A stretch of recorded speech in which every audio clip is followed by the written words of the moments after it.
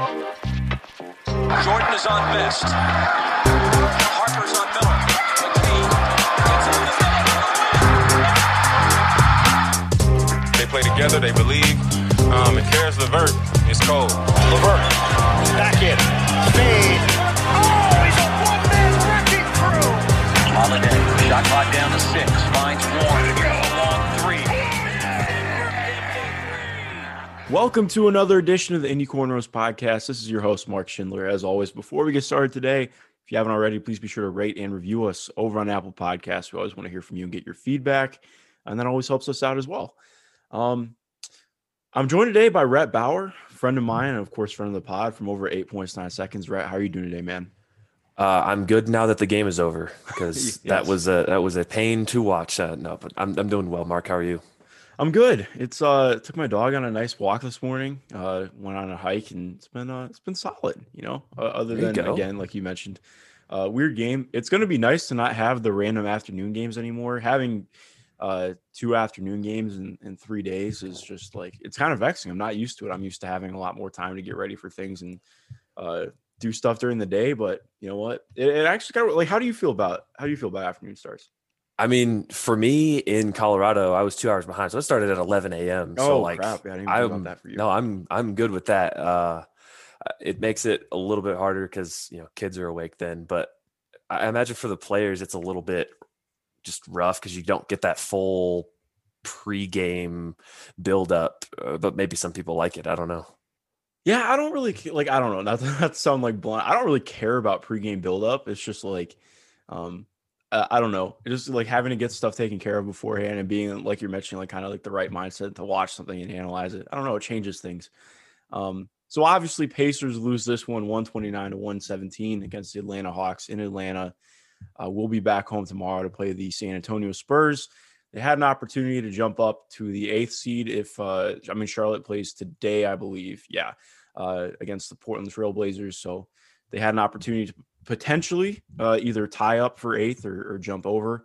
And again, as has been kind of the story this whole season, the team starts to get a little bit of momentum and it just comes crashing down with a rough performance.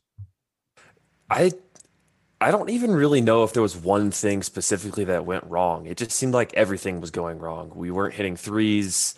We couldn't defend a lob to save our life, which is a tough play to defend, but they got, I think, 7. I think I counted 7 at least. Sounds about right. And then Trae Young was just the best player on the floor. So, I mean, you can't really win when none of that stuff is going your way.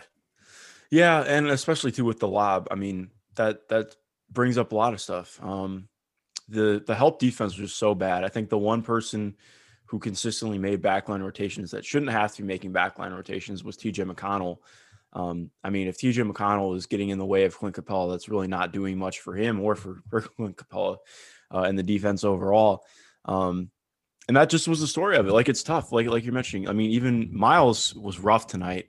And not like he was horrible, but just for him, he had a poor defensive showing, but a lot of that was him being put in poor positions and no help defense. I mean, that just was killer for him overall. I mean, he had a couple of nice plays in the drive game. He actually had some really nice passes. Unfortunately, just could not hit his threes, which is going to happen after you miss like 2 weeks of basketball. But I don't know. I mean, that leads to the biggest thing too. Turbonis together was a -30 tonight, which is that's not good. Yeah, and I think it was Derek from my Pacers blog talking about it, but they were like -20 in the first quarter and then an additional -10 to close out the fourth.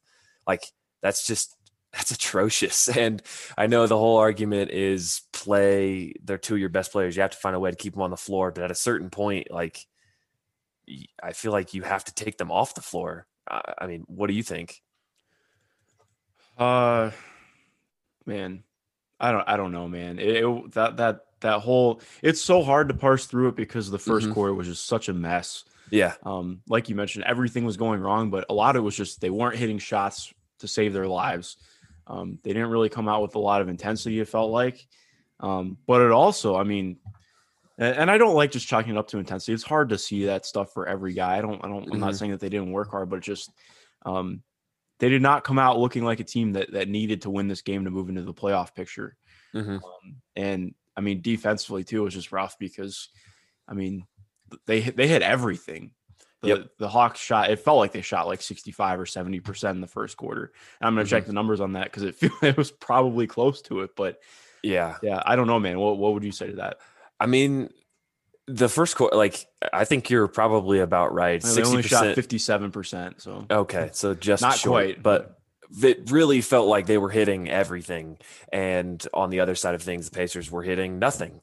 And I mean, I think it's the same thing as what, I don't know if it was the Jazz game we talked about or the one before that, but if you look at the box score, there's not that much that tells you the Pacers got blown out. Like they were minus 10 in rebounds and minus 10% on threes. And they only missed, it was a 3-point made difference, but it just did not feel close. Like the entire game, I didn't think, until they did tie it up a couple times. And even then I wasn't feeling like we should have been tied. It felt like the Hawks had this handily pretty much the entire, day. I almost slipped up. Sound like me over there. Yeah, I know. Yeah, I don't know. I wouldn't say that it never felt close. Like I felt like in the third quarter, it definitely felt like there were opportunities in the third quarter. They obviously took the lead a few times. The bench unit played really well for stretches. So a couple of quick things off that. Number one, I really hope Jeremy Lamb is okay because he kept he bumped into someone. I want to say it was on defense. He got bumped into in his knee that he had, and then he did it again. Yeah, and he kept bending down to rub it, and it seemed like it was giving him some discomfort. So I am not 100% sure that he'll play tomorrow. I don't know. I mean, he obviously felt comfortable going tonight. I'm sure that the training staff asked him about it, but I don't know. I hope that he's okay.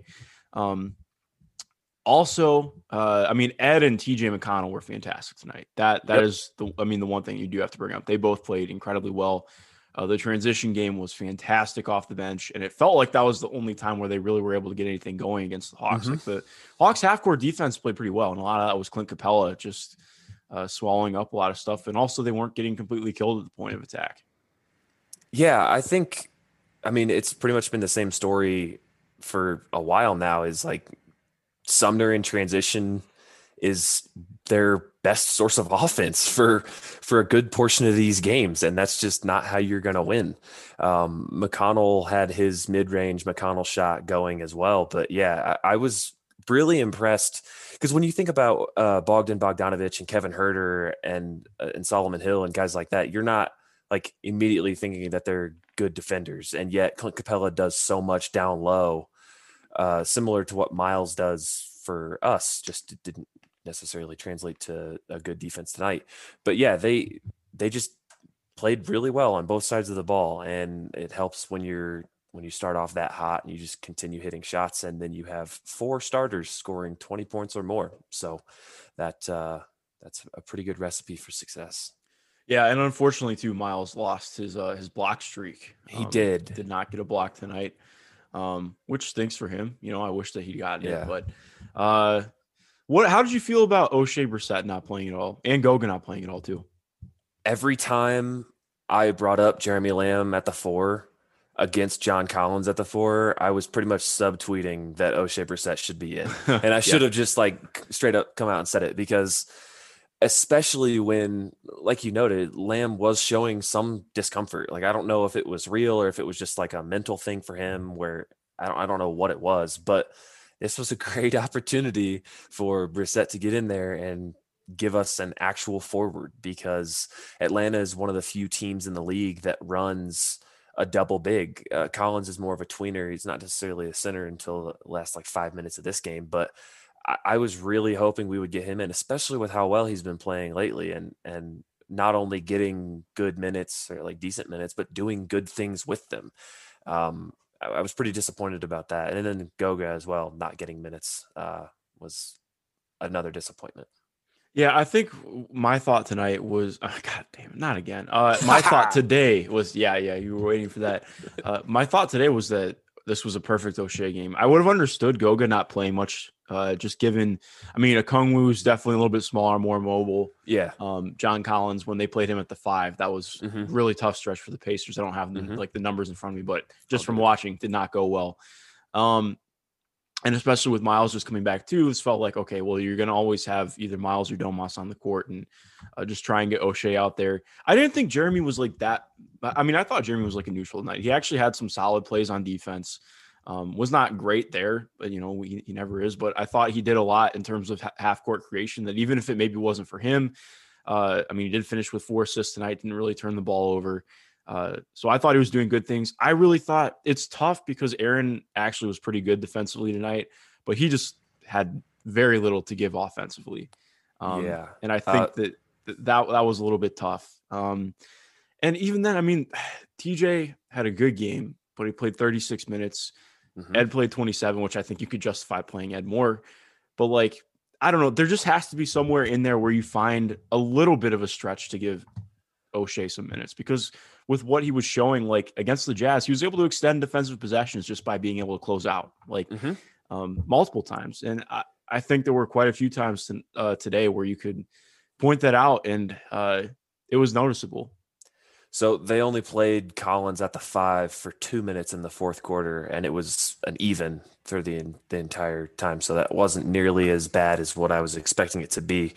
But I mean, if you had told me that LeVert was only going to play 24 minutes and you noted it, that he was out for like a 15 game minute stretch, and that O'Shea still wouldn't play, that's just, I mean, maybe they don't want O'Shea Brissett to be part of their future. Maybe they don't want to sign him for the rest of the year, like some people have been talking about. Maybe they like anything like that, and so they just didn't make his minutes a priority. But I just think that's silly. I mean, I don't know if I go quite that far, but it felt regardless, it was. I'm just saying, like, maybe they have some justification in their own thought process where they're like, okay, well, let's, we want to get into this 8 seed and we don't want to play Brissett. I don't know. I'm just trying to think of something. There's no excuse to me, but just, yeah.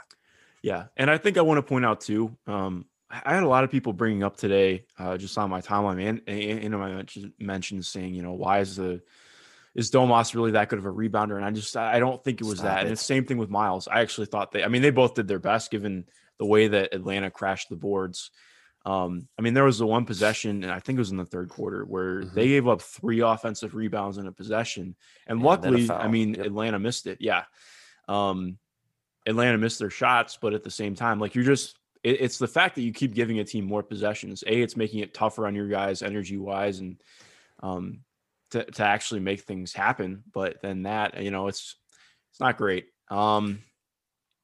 Especially with the defense that they play, if they're closing out on a jump shooter on the perimeter, they're way out of position for the most part. Yeah. And so if they get the offensive board, it's essentially 4-on-5 the rest of the way. And so then you just cascade that down to 2 and 3 offensive boards, and it just gets ugly quick. Yeah, most definitely. So what did you think about Caris only playing? He played quite a bit in the first half, but then after his first stint in the third, he just really didn't play until the closing few minutes. Yeah, I'm hoping we hear something about that after the post game and somebody puts it out into the Twitter sphere, because that was odd. I was like subconsciously thinking about it, because it's like, oh, that's weird. They came out with McConnell, Aaron, Sumner, Lamb, and Domas again, because normally that would be an opportunity to have one of Brogdon or LeVert out there to just have a little bit more shot creation, and it didn't really stand out to me. Nothing. I went back a little bit and looked in the last couple possessions of LeVert's third quarter stretch. It didn't look like anything happened necessarily, like injury related or anything like that. But I didn't think LeVert was playing bad to the point where you bench him for Lamb or Sumner. I don't know. I'm hoping we get more clarity on that post game. Yeah, definitely. I mean, he didn't exactly have it going offensively the way that he has the last couple of games, but I actually thought defensively he did some nice stuff tonight. But God, not again. That's 3. Yeah. Over. Point being, it was a weird game overall. And I think a lot of it was, the team just did not make shots tonight is an easy way to chalk it up. But if they shoot 31% from 3, that's a rough recipe for them. Luckily, I mean, Malcolm had a fantastic game tonight, though. Yes, I actually felt, I don't want to say, like, saying I felt bad for Malcolm sounds weird, but like, I thought Malcolm played about as good of defense as he ever has on a player smaller than him, because he guarded Trae Young for a lot of the night. And I thought he did it pretty well, but it was absolutely backbreaking when Trae Young, Malcolm stops him like twice on a pick and roll, and then Trae picks up his dribble, passes out to I think it was John Collins. Yeah. And then he does the relocation for a three. And there was just like nothing Malcolm could do about it. Like Trae relocating off of a pickup or a pass out, he's probably just as good at it as anybody other than maybe Steph. So it's that was killer. But overall, I mean, I really did think Malcolm played pretty well. But yeah, I don't know. I'm not really sure what to take from this game other than the team is still in a really awkward spot between being in and out of the playoffs. I think that's the spot they're going to be in for the rest of the season, because if you look at it, I think they're 3 games ahead of the Bulls and 3 games behind Charlotte. And obviously you said that they play Charlotte later, or Charlotte plays later tonight. And I think they play Charlotte one more time the rest of the year. But anyways, the teams below the Pacers are like almost certainly not going to catch up, and the teams above the Pacers are almost certainly not going to fall back. So it's going to be the Pacers themselves that's going to have to win out a decent amount. I think it was like they'd have to go 14-4 projected to get into the 4-5 matchup, and that's just not going to happen. So I think this is just the spot they're going to be. It's just whether they're going to be I guess they could get to 8th, so 8th or 9th, and I'd rather they be 9th because then you actually get into the lottery. Yeah, no, I agree. I would 100% agree with that. But I mean, it's the same stuff that we've kind of been beating the drum on recently.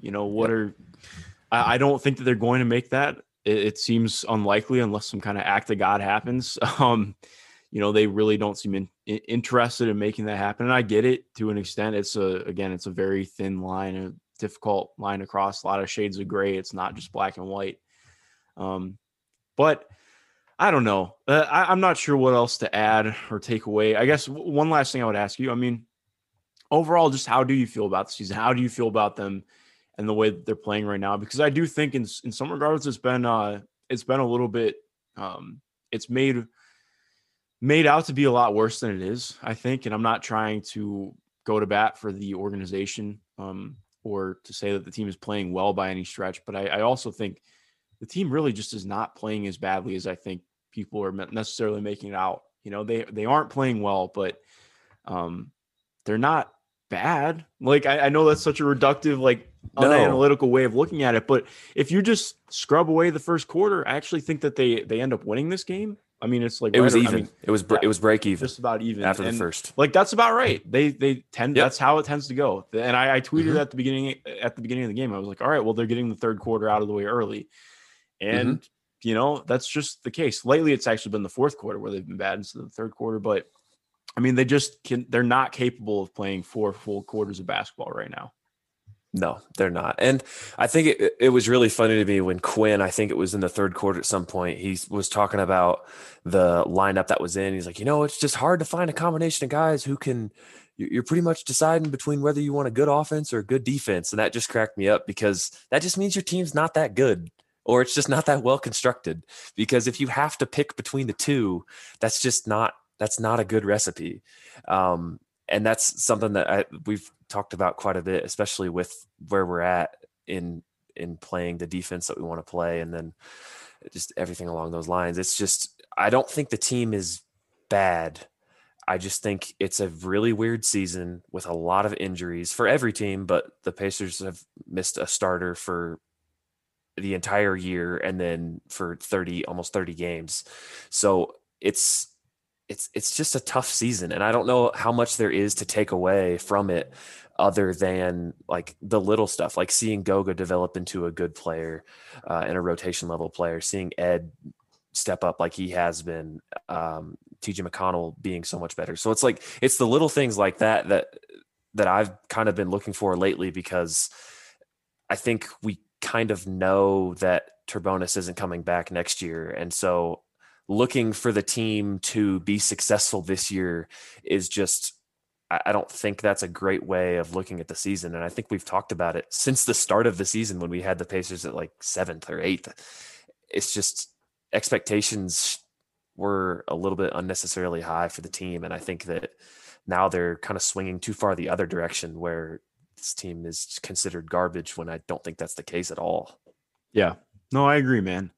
And I would agree too. Like, I think Turbonis is, I mean, this is the game that I don't think it puts the fork in it or whatever you want to say. I mean, if they needed this many games in to know that it's not working, I'm not sure what to think about that. Yeah.